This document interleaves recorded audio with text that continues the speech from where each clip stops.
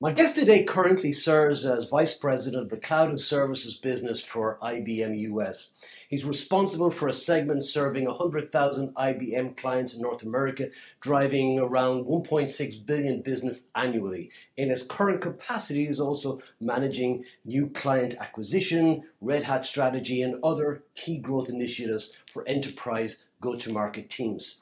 Prior to this, he was leading Red Hat acquisition for IBM US, where he was responsible for assuring success of a 34 billion acquisition. And before that, he was the director of digital sales strategy and transformation globally at IBM Digital Business Group. He led the strategy and transformation initiatives for a global digital sales force with over 4,000 employees, supporting the entire portfolio of IBM products, offerings, and solutions. Zafar Karaja, you're very welcome to the podcast.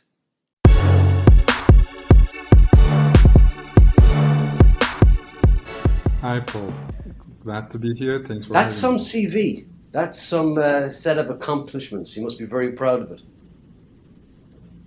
Thank you. I've been very fortunate to work for good leaders that trusted me, gave me opportunity, and I'm proud that I managed to deliver the expectations. And you're from Turkey originally. You grew up, I think you Yes. said, in Istanbul. Yes, the name is Turkish, the accent is Turkish. That's where I was born, and I grew up in Istanbul. And I moved to the US 5 years well, ago. it's amazing. It's only 5 years ago, because listening to you, I know you have a non-American accent when you speak, but I would struggle to know where to put it. Yeah, Turkish is a unique one. It's not the most common one, I assume, as well. Yeah, So. but it's a fabulous place, Istanbul. I've only ever been there twice, but I had the pleasure of being able to take a couple of days off on my own.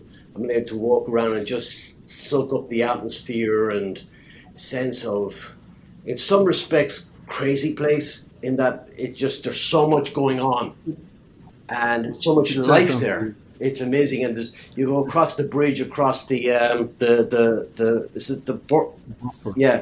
and people are fishing and just. Yeah, I may not be objective on this one, but I can say it's one of the best, wonderful cities in the world. It's a 6,000 years old city with a huge history. As you said, it's connecting East and West, so you can see the cultures of the both, and you can see the livelihood of 15 million people living 7/24 alive. It's that kind of a city. So I would say after that one, New York was the only second place I could have lived. That's why it worked out well to transition here. What do you miss about it? Of course, the food is never the same. We are proud of Turkish food always. Friends, family, still back at home a good chunk. But New York is home now. Got used to it. Happy. I'm trying to watch American football now a bit more than the real football where people actually play with the feet, as you would expect. Yes. I'm kind of balancing those out, but life is good. Cannot complain. Yeah, I'm curious to know about the journey from young boy in Istanbul to where you are now, and if you had any sense ever of where you're going to end up and what you were going to be doing. Yeah, so I'm an engineer by training. That's what I wanted to become always, and I became an engineer, electronics. I was very excited when I got out of the college. I worked as an engineer. It didn't last long, but I worked in India, Cambodia, Philippines, a good chunk of the world that you would consider as developing, but that provides you a great opportunity to learn, great opportunity to develop yourself and accomplish things that help people and the community there as well. So I was proud of what I did, but I didn't want to be an engineer forever. I wanted to get into the business side of the coin. Then I left the job, went to Belgium, had a master's degree more on the business side, on the economic side, and then got into sales. IBM was my first sales job. I wasn't sure what sales was or how it would work or not, but I met this wonderful woman in an interview, and she was like, yeah, I want to be like her. She was like such a strong character, to the point always, great communication skills. I said, yes, that's the person I want to become. So I got into sales. Somehow it worked out well. I became a first-time manager. I had a job for Middle East Africa region, mostly traveling to South Africa, Dubai, Egypt, Kenya, the usual countries, the bigger economies on the region. Then out of the blue, company said, would you consider moving to New York? We have a role for you at Worldwide. I said, why not? That would be an amazing experience. I ended up moving to New York, and it was a couple years kind of expectance that I had, but became home now, and it's 5 years and counting.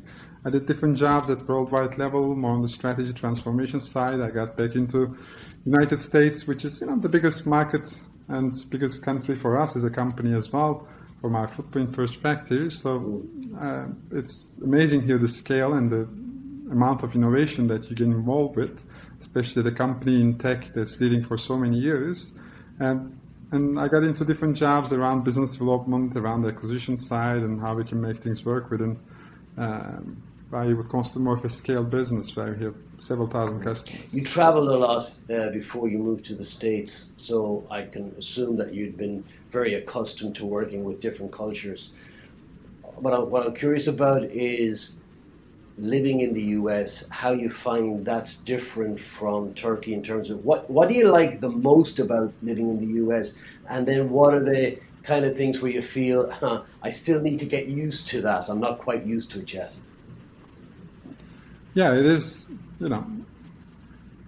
we can talk a lot of things about where sales is going, where technology is going, a lot of things, but at the end of the day, people buy from people and you deal with people, and people are unique in any culture anyway, and then you have all these buckets that we like to generalize sometimes, which for a good reason, it makes easier for us to understand. And definitely, to your point, it's much different to make business in Philippines than Turkey, than in South Africa, than in Europe, or in America right now, in the United States. And I think one of the most critical skills anyone can have personally to succeed as an individual or as a manager or wherever you move is adaptability. That's the skill that you would hear from diving codes, which they're not actually diving codes, but the most intelligent, the species that has the highest chance to succeed is not the most intelligent, neither the strongest, it is the one that can adapt the best. I butchered the quote, but something in that context. And I truly believe that. We need to, there are certain basics that are consistent, which is you want to understand what the other person feels and believes and thinks and needs, and you're trying to satisfy those, but it is being done on very different levels, right? The level of directness is very different, the amount of the power distance is very different across these cultures, and you somehow have to adapt. One thing that I would say, growing up in Turkey, in a city as Istanbul, gives you that flexibility to adjust. It was a transferable skill, but in general, it's still, a tough experience to adjust, I would say. You asked, what is the one thing that has been the best and what is more the hardest one? I would say the best side of moving to US, New York is one of the most diverse cities on this earth, I think.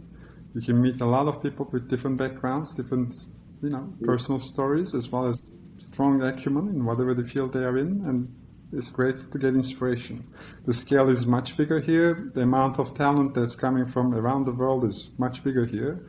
I would say that's the one that I would pick as the best aspect of moving to US and doing business in US. You see a bigger pool of talent driving bigger impact on the economy and the market. Then the hardest part to adjust, or the part that I still struggle to adjust, I would say, is the way of doing business is different. And I don't think it's a generic statement about all of the US either. Within US, you have different pockets and different buckets of people acting in certain ways. But there are cultural nuances in terms of what you would get into and what you would not get into. And as a Mediterranean, we have a different way of building relationships, approaching with people. And in US, that's the focus is more on the outcomes starting earlier. It is less of that relationship aspect, if that makes sense. You would get into the business more quicker. There would always be, of course, the kindness and checking how people are doing and the certain basics. But for a Mediterranean culture, with the Italian, I may start just hugging each other at first, and we may be talking 15, 30 minutes about things that have nothing to do with work, and then maybe get into the discussion about the work. Here, that goes a bit the other way around, which I think makes sense. It's Well, it can very do. fast Yeah, paced and you catch yeah. up. It's interesting because for me, as a European, and again, like the US and Europe, you have many different subcultures. It's not one homogeneous mass. But I think, and certainly with Mediterranean countries, that relationship first. But that's all about building trust. I think the difference in the States is they kind of go, we have lawyers for that. If we have lawyers, we don't need trust because they'll take care of anybody who steps out of line.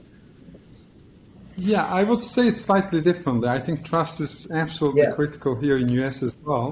The trust is more personal for Mediterranean countries.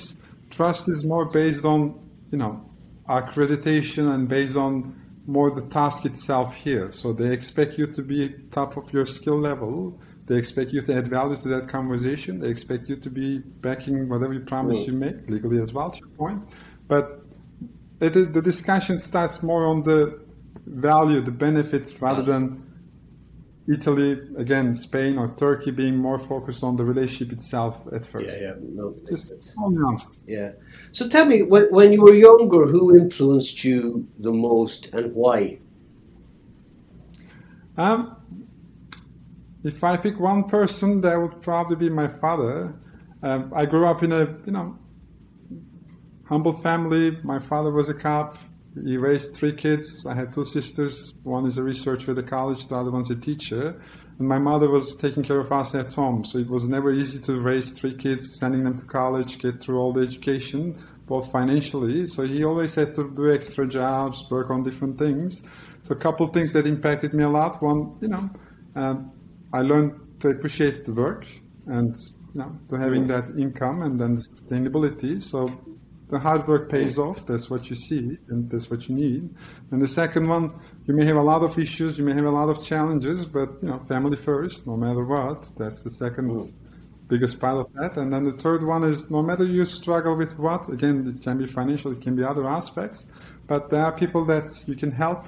You can reach out. You can do something that will make their lives easier, better. You should never lose that perspective. That will be the third bucket. Still, you have stuff to share with people no matter where you are and what you're doing. Sounds like, as well as you list those off, that they seem to be values that are important to you to this day. Absolutely. I would always look for opportunities. Again, I'm trying to join to this podcast to share some of the experience I have. If there are people I can mentor, that's one of the biggest happiness points I have at work these days, because you're helping someone at some level. I'm trying to get involved with nonprofits to help them out, to move the needle for the society, for the community. Family is always first, that's given. And then, yes, I built my career based on Talk to me hard. then about that, about the mentorship. Is there, what I'm curious about to know, when you talk about mentorship, is it people in business mentoring them through that, or is it people outside of business mentoring them more about life, for example? Because it can take so many different aspects to mentorship. Absolutely. So humbly, what I'm trying to impact is I have had the opportunity to work across different countries in different roles, and relatively I had a fast track career with a company like IBM. So I'm trying to help people from that aspect to share what worked well for me and what are the things that maybe help for them as individuals. That's one side from a career perspective. And the second side of it is people that are trying to struggle with the same questions from a business perspective that I did struggle or I do struggle with. There's always great sharing we can do across peers. Even we may be at competition, we may be at partners, we may be at clients, but there are things we should and we can share about the topics, and they may be on completely different fields, but there are still lessons learned. It can be about sales, it can be about corporate strategy, it can be about change management. A lot of topics that a lot of folks have experienced it. I'm looking to share myself where I can help people. Again, not something that I expect, it's just to be able to help people. It feels good. And then the third one is there are lots of, where I saw the most impact I can have at scale has been there are lots of great ideas young folks coming into out of the college have. Some of them are really trying to accomplish things in the non-profit world just to move the needle, again, for the society. They can really appreciate some support based on the experience. They don't always have the acumen on the business side. They don't always have the acumen on the technology side. They don't always have the network required to get some of the things that may be easy for us. And helping them out with those kind of things, connecting the dots, connecting people where it matters. That's what I'm trying to help with. Sometimes I've seen people who do mentoring and volunteering will do it because for them, it makes them feel good, but a lot of them that I've seen do it, okay, this is going to sound a bit cynical, for their CV, or they'll do it for the networking opportunities, who they get to meet. To you, I'm sensing that it's much more personal to you. And I was curious to know why. Is there a backstory to it in terms of why? I think there are three things people can get from mentoring or kind of doing something good, and I don't think there's any shame in either of them. One is, of course, it feels good. That's a selfish reason as well, but that's a fact. The second one, of course, it's good on the resume. It may be good on network building, and if they're doing it for that reason, that's great. Just still do it. It's good for, the outcome still is the same, and that will always help. The third aspect that we should not miss, that I think is very valuable, is it gives you a world that you don't get exposed usually. It gives you an experience that you wouldn't get exposed usually. And that's self-growth, self-development. So if one thing that it helped me along the way in my tenure at IBM or broadly in professional life is experience. Like, it's a discussion about how I can grow as an individual and talking to people outside my field that are struggling with certain things, as much as I may be helping them out with sharing my experience, but gives me something to learn. That's one side. If you're engaging with a newer generation coming fresh out of college, I may still be considered young, but they are much more vibrant. They have different thoughts. They have different ways of doing business. I still get exposure to that. That's pushing me myself further ahead in my own personal development. So that would be the third aspect of it. Do I have a personal story that pushes me on being more on the giving side as well? Honestly, as I said, I grew up that way. I've been raised that way. I've been raised as a humble family, and I've always been taught that it's good to pay back. So it was kind of a natural thing to me. I didn't question ever that, is it something I should be doing or not doing? It was part of the life experience that I grew up to, and that made me happy from early ages. So I just I wondered, as you were talking about it, was it a cultural thing whereby you talked about Mediterranean culture as being relationship first, bottom line second, whereas the US can be a little bit more bottom line first, relationship second, and that can be reflected in outside of work activities as well a little bit. But seems to be, again, there's a personal gain you get from it, but also it's about making an impact. Absolutely. Maybe cultural aspect as well. We have this discussion always. Some cultures are more individualistic, some are not, and that may be part of it. But there are lots of people doing great things in the US, having great impact on people. I think they deserve the utmost credit. Yes, no, for sure. You mentioned that when you mentor people, that there's a lot of common issues that tend to come up. What would be the most common ones that you deal with where people need mentoring and need support? And I'd like to understand a little bit about the process then as well, about how they go through that. I want to give two different examples with two variations. One, maybe something in the context of career type mentoring, how to help people. And I can, give the perspective on what I get with my mentors myself.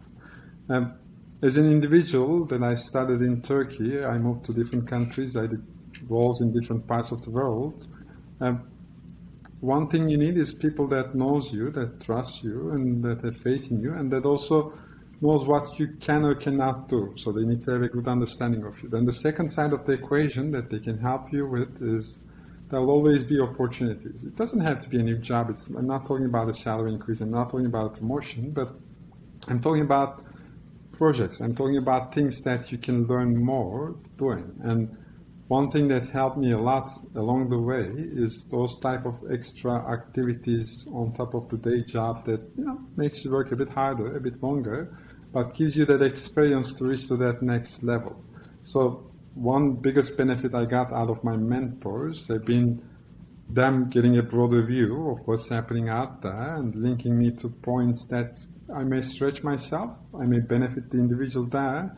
At the end of the day, it's an extra activity. I'm not getting paid for that. It's not the day job, but you're still doing something that benefits both parties. Getting to those opportunities is critical. So I'm trying to help folks, especially within the company that I work for, where I have those kind of relationships. With the same way, I'm trying to direct them where they can find those kind of opportunities that they can do more, not for anything other than simple self-development, personal growth. And that also gives them network, that also gives them further opportunity to career advancement. That's one side.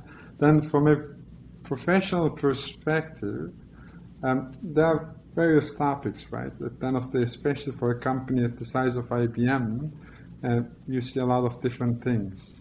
You see discussions about digital sales, inside sales, how we scale alternate routes, how we drive ecosystem partnership type engagements, how we drive route optimization for enterprise sales force, how we engage at the age of COVID, like how do we shift to remote management of our teams.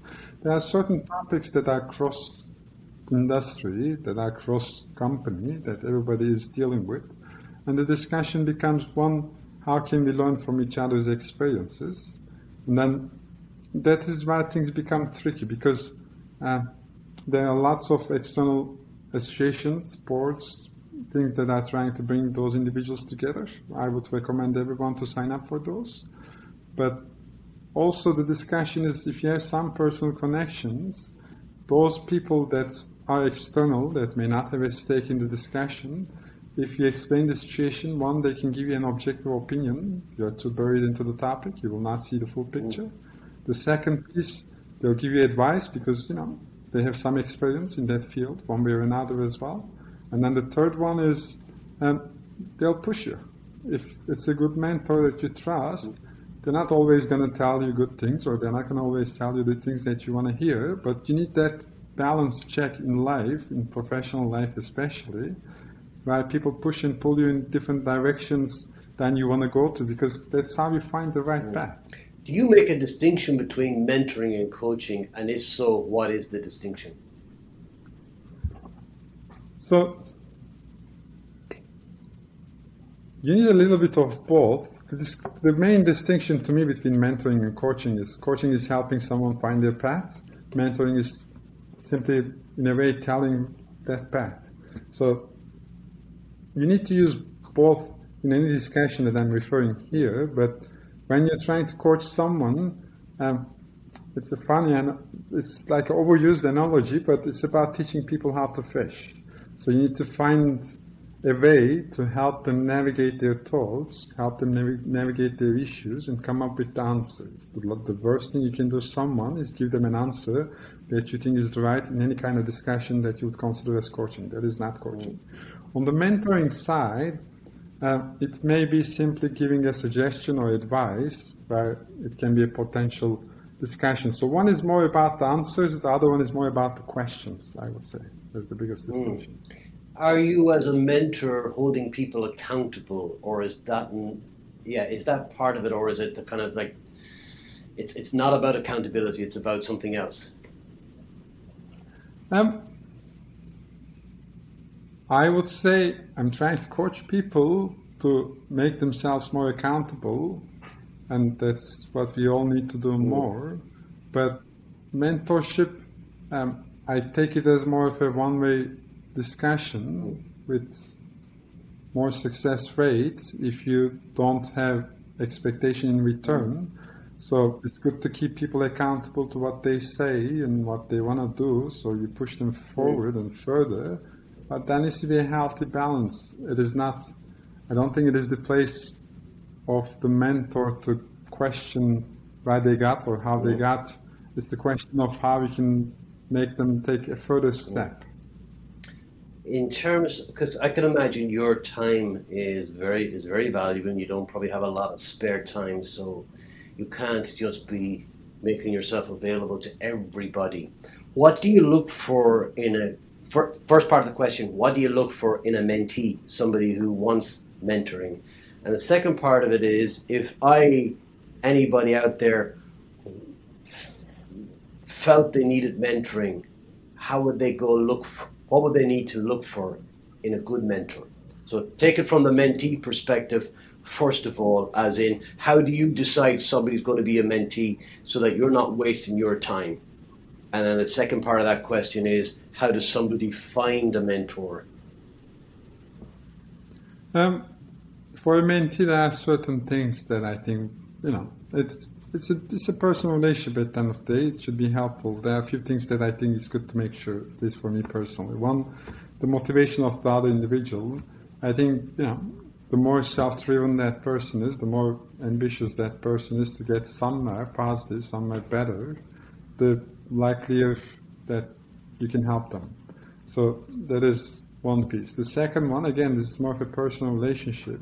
So you need to have a frequency that works for both parties. You need to have a good understanding of how each other communicates, and that works for both parties. It's not something, sure, it's something to build over time as well, but you need to understand how that person communicates, how you communicate, and do they match, do they align to their expectations versus your skill set, and how you can move that needle. You need to look at that. And then the third one is, we all have a blind spot. We like people that are like us, right? Always. If your manager is hiring, I don't need to get into stats or anything here, but we have a tendency to go for folks that are similar to our background, similar to our profiles. So I'm trying to push on that, just to push myself out of the comfort zone, to see how I can have that benefit out of mentorship personally as well. So the more diverse the individual background is, the more diverse the background of the personality of the individual is. I try to prioritize those honestly, because I think it helps in the long run to me, and also it helps to help individuals that may not directly always have access to these kind of things. That's one side. Then, sorry, what was the other question? Was, if somebody's looking for a mentor, what makes a good mentor? Yes, I think the first and most important aspect is define why are you looking for a mentor? What is the objective? Are you looking for somebody to sponsor your career with you, to help you navigate career type conversations? Are you looking for a mentor just to help with a specific subject, specific topic? Are you looking for a mentor that's going to help you with broader things just besides the professional career? You need to be crisp on what you expect from that relationship. Then the second piece is you need to be really clear with that individual. This is what I'm trying to get out of this. Here are the three things that I can look for. Do they work? Do they match? So you need to have some sort of agreement beforehand saying, here's the direction I want to go. These are the three things I may help with. And, are you up for it? I think being transparent, being direct, that helps. And the third one is, again, it's good to have people with different perspectives, good to have people with different backgrounds so they can challenge you more. It's always good to find individuals with some further backgrounds that are different than yours, different areas of the business, different parts of the company, different companies. So that would be the third one. Okay.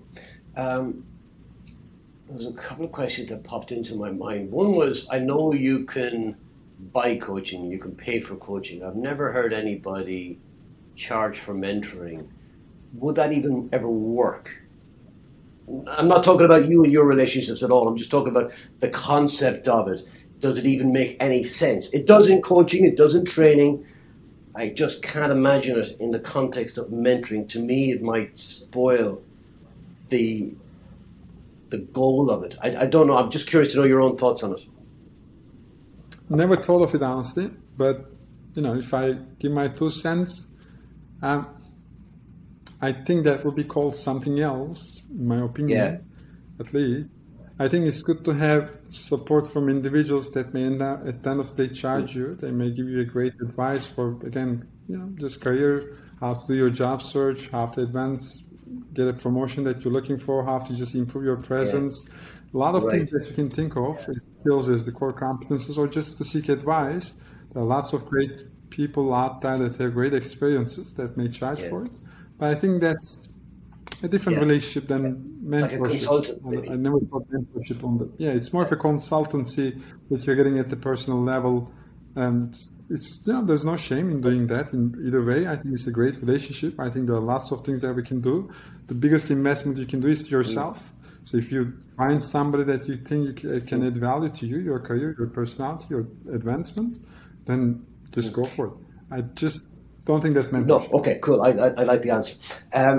You mentioned about diversity in terms of the people you work with, and I was curious. You said that yes, you're going to get something. You're going to feel good about helping others. So I accept that.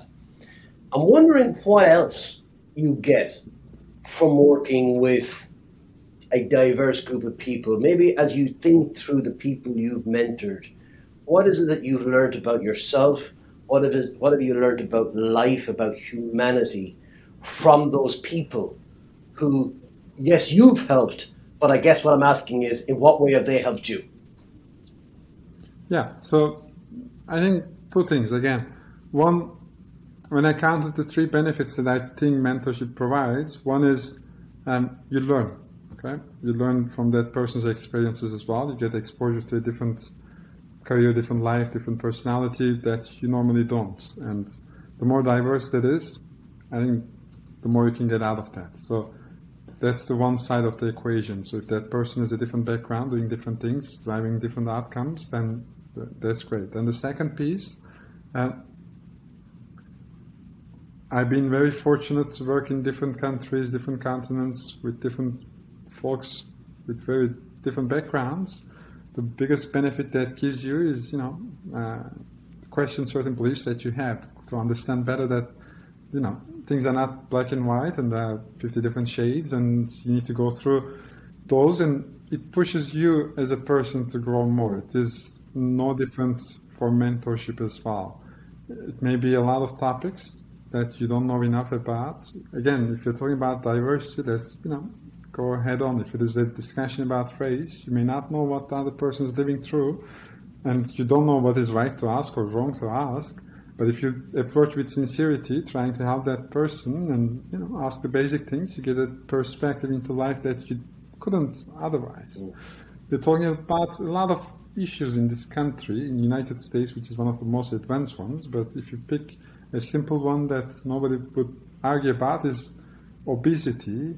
And we're talking about, putting calories on any restaurant in the United States so that people can make healthier choices, which is the perspective we see. But on the other side, there are individuals that are making choices, looking at the calories, trying to get the biggest return for the buck that they have to spend because they're not sure if they can get the, next meal afterwards. So if they can get 2,000 calories for the same $5, they're going to go with that instead of the 300 calories that we think is healthy. When you hear that perspective, it makes you challenge certain thoughts. It makes you challenge certain beliefs that you have in life, and you kind of adjust yourself on how you can actually help people or not. It's just that's an interesting one. Interesting. Yeah, I wouldn't have thought of that either because we tend to live in a bubble, in our own bubbles, and how we frame an issue is very much influenced by our own experiences and perspectives and life situation. I would have never thought of that either. And what it does is, it again reminds you to check your judgments, check your, I don't want to call them biases. They're not necessarily biased. They're just your assumptions, I guess. Your own assumptions. Yeah. Beliefs, even beliefs, beliefs, values. I think it's good to check always ourselves. Whatever the strongest belief we have, there's always a different perspective. It's always good to keep the open mind to hear the story. We don't have to change what we believe. I don't think we have to change what we value. But it's always good to keep an open mind to what the other side of the equation is, what the other side of the story is, just so that's the only way to move forward together. I guess the outcome of that then is to be less judgmental and more curious and more open. Yes, and if you make it a bit more pragmatic in terms of how it helps you professionally or personally, if I go back to what I said earlier, the biggest skill that helped me along my career is adapt adaptability. You need to adapt to the circumstances to deliver. It may be, as a seller, your territory changing, your clients changing, your quota changing, your product set is changing. You may be moving to a different company, you may be moving to a different country, you may be moving to a different continent, or a lot of life things happen and you find yourself in different situations, or you get promoted and get into a new role. How you adapt to that, how fast you adjust, course correct, and do better, that is the number one skill for your success. And the more open mind you keep, the more curiosity you keep in life in general, you translate that into work as well, and that's what helps you move forward. I read an interesting article recently. Now, when I say article, it was not a scientific article, although I think they were claiming science so as a background, and they were talking about adaptability. And they said that people from countries like Britain, Ireland, were more adaptable than people from, I don't know that they said Mediterranean. What they said is where the sun shines all day long. And their point, the argument was that if you live in a climate like Ireland, you have to be far more adaptable. You learn just to accept change as a constant, and therefore the adaptability is kind of built into that. It's like if you're going outside, it could rain, 10 minutes later it could be sunshine, and therefore you just accept it and you tend to be more adaptable than where everything is a constant. And I don't know, I was curious to know if there's any truth in it. I really don't know. Again, it wasn't a scientific argument. But I don't know, is it hardwired or is it more something that we experience as we go through life that makes us more or less adaptable? Maybe it's a bit of both. Makes perfect sense. It's life experiences drive us. And, if the weather is one of them, it changes our mood drastically. If the weather keeps changing during the day 5 times versus it's always sunny outside, and you know when it will rain, and you don't live that 4 seasons as much, then it's maybe one of them. Yeah. Why not? It also leads to a fact where we've got more pubs per head of population than anywhere else. That could be a factor. I wanted to ask you what you like to do with your time off, because you're a busy person, so you must have to then make time for downtime. And I guess how do you spend that? One thing that I usually like to do is biking. That's one of my biggest exercises that helps me focus, clear my mind, relax. I'm not able to do it these days. I fell off it recently. The bike didn't like me as much, but a few more weeks and I'll be back on. Mountain biking or flat? It's flat. It's racing. Mostly, racing, city bike kind of approach here, especially along the water. If you bike, 15 miles, 25 kilometers. I'm trying to go between different metric system and, I'm fluent in both. But that helps a lot, and, that's one of the good ones. Then the second one, as I mentioned, I got into sailing these days. It shows how to learn to respect the power of wind. Things in life that we cannot control, that we need to leverage. But, we need to go to their way to be able to leverage. That's I think, great philosophy we can replicate in life as well. That's what sailing is. And more importantly, again, it's great. I grew up in Istanbul. It's a city with water all around it. I love water. That's one of the biggest calming things that I have in life. That just makes me happy. And, being on a sailboat, that's one of the best ways to enjoy the water. And it's a great team sport as well. And can you do that in New York? I know New York is on water, but I wouldn't have thought it was a great place for boating. I don't want to, it's not the best place. There are certain sailing clubs on Hudson River, and that's what I'm doing. But the thing is here more the season and the weather and how it helps or don't help. I wouldn't say it is the best place on earth, but we get the max out of what we can given the circumstances we live in. And you're into biking, and have you tried e-bikes yet? Yes, I tried. I think it's great in terms of how we reach from one place to another. I prefer the hybrid ones because I still feel the need to turn the pedal myself as well. The hybrid. There's a difference between the US and here. Here, you have, by law, it has to be a pedal bike. So it has to be a hybrid is an e-bike, where in the States you could just have a throttle-only electric bike. Yeah, Yeah, no, here you have to, depend and that. there's different categories. You can go 20 miles, and then there's a 28 mile an hour bike as Yeah. well. But It helps a lot for transportation without sweating. yeah, So, I'll take it when we need it, but it's more for opportunistic discussion. I think it helps to burn more calories. It helps to have more, yeah, yeah.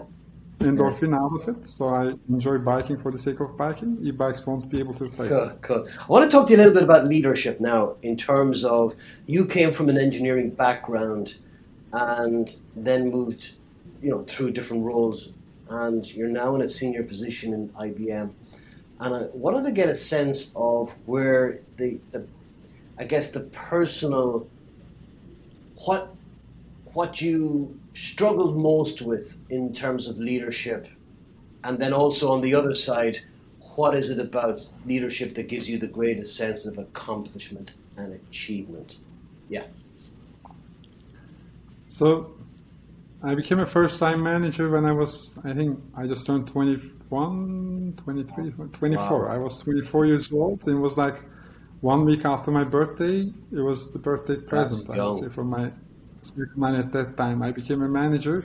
Um, the transition, especially for a salesperson, is a bit tricky because, in sales, we always appreciate that person coming into the room, giving that perfect pitch with the most unique way possible and sign the deal and Mm, leave, right? That's the approach. When you became a manager, when you become a sales manager, the discussion is no longer about having a perfect pitch. The discussion is about how you can help team have a mm, predictable, replicable way of selling, way of approaching things. Would you have a process that, as long as they stick to, that's going to give you a 80% success rate, 70% success rate? It's never going to be 100%. You're not going to aim for the stars. You're going to aim for making people better with a more consistent process-based perspective. That's the management side of it. We'll come to the leadership aspect, but changing that mm, perspective is the important one. I think being an engineer, approaching things that way helped me along that thinking, saying, there's a mechanism, sales is a process. As long as you do the right things, 4 out of 5 times you'll get the right results. You'll miss that big deal, you'll miss certain things, you may not accomplish everything, but if you keep doing the right things that matters the most to your customer, that matters to mm. most for the business, then you'll get the right outcomes. You need to have the belief and the process and run that. Then the second side of the equation is, um, again, sales is a profession where you put individuals that would like to be under that spotlight. And when you become a manager, the discussion is how you put the spotlight on the talent you have in the team, not on yourself anymore. So, not only you need to share the spotlight, you need to put the spotlight on them, and you should be comfortable with staying on the background. And that's something you need to have one personal piece with, and then the second one double down on, because that will bring me to the third piece. What makes me the most happy or satisfied as a leadership job? If I have an individual that's highly talented, that gets a bigger role, better role, achieves something personal, then I take that as the biggest accomplishment. Because when I look at the last, um, I've been at IBM 10 years, I guess 8 years I had people management uh, along the way. What I took back out of those 8 years is uh, people. So you can have all the best jobs, all the best deals, all the best sales, and they're great and you enjoy them. But when I look back, what I remember the most is, the time you spend with people, the shared experiences, and how you uh, collectively grow to something better, bigger, Mm. broader. And, if you're helping the individuals get that spotlight, get that exposure, get into the next level, that is, you need to be happy with that as a leader. Yeah. I think that's the most important part of the job. Cool. Um, you said you were talking earlier. Actually, no, you weren't. You mentioned obviously they moved to the States 5 years ago for this role, and I'm conscious that in the last 18 months, people have been working from home. I presume you've been through that as well, and therefore I think we've learned and adapted that, we've accepted more that people can make a valuable contribution working remotely. And I'm curious as you think about your experience of moving 5 years ago and what you got out of the physical move, as in why that was important to move versus today where maybe people aren't moving as much. It's just not it's not accepted at the moment, but I think it's accepted that you don't need to. And I'm wondering what next year, the year after, will look like. Will people move like you did for the job, or do they even need to anymore?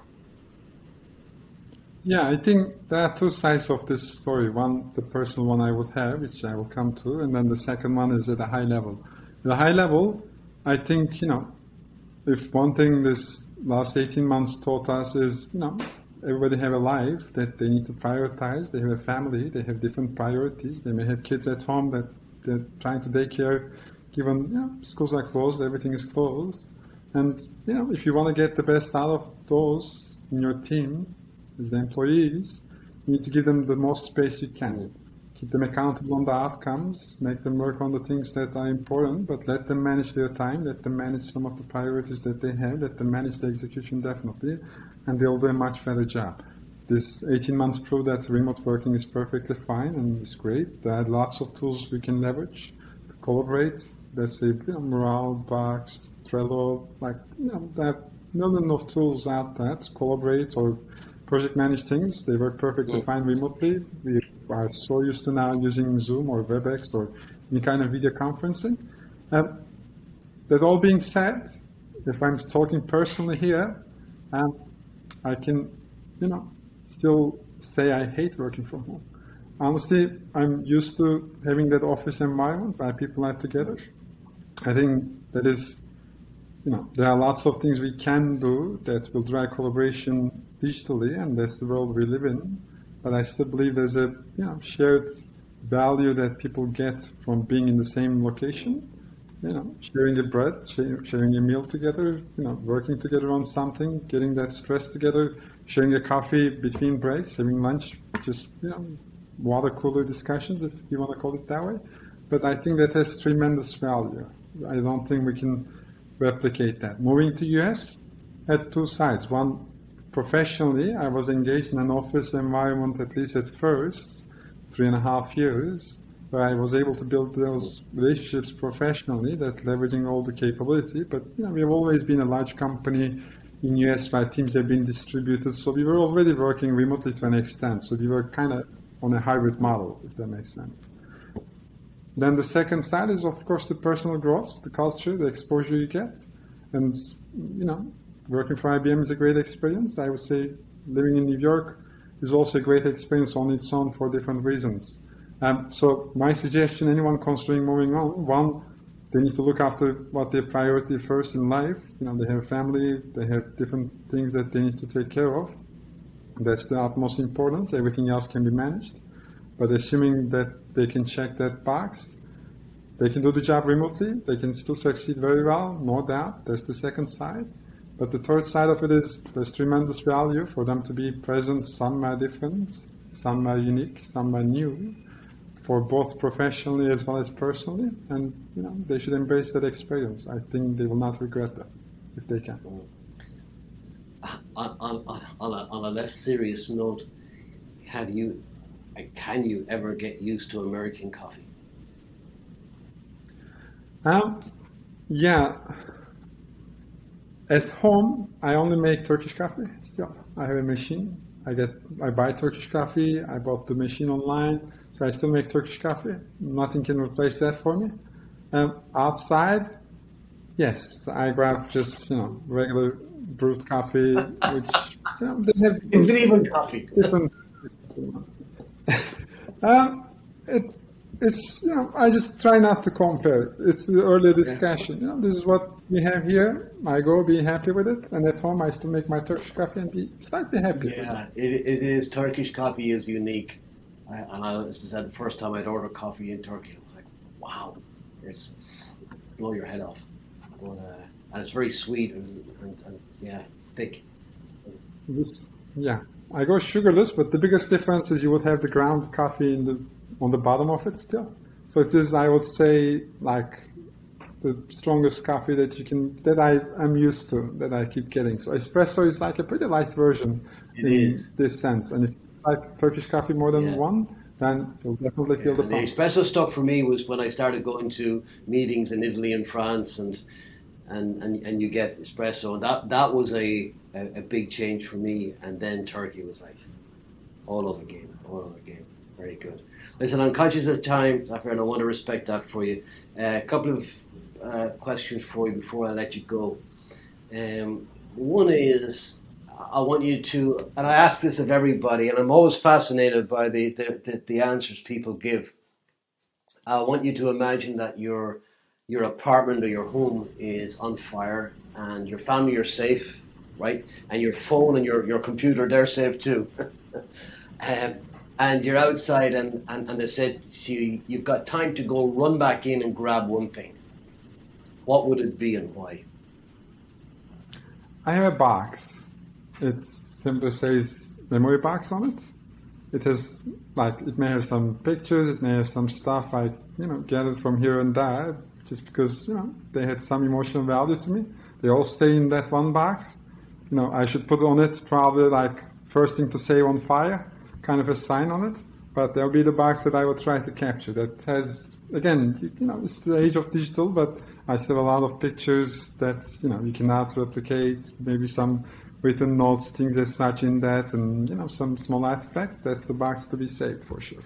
Interesting. That's yeah. So it's all sentimental value, really, more than there's no intrinsic value. Yes, a lot of family-related things, friends, small gifts I got, those kind of things. Nice. And the other one is, when your time on this planet is up, how would you like to be remembered by people? That's a tough question, of course. We all worry about, what might we leave on this world. My answer to that recently shifted as well in the last, I would say, 5 to 8 years.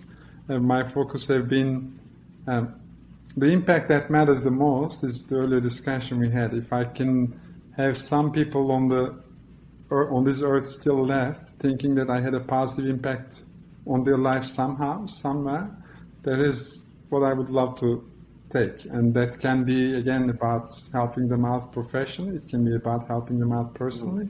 But those are the good memories that you build with people along the way, that they may remember you with a smile, and they may be thankful in certain ways. Then that's what I would take. Personally, of course, they should remember me as handsome and smart and funny and all that stuff. But of course, that's but the pictures will tell them that. It's the memories and experiences will tell them the important stuff. Yeah. Very good. Is LinkedIn the best way for people to connect with you if they want to?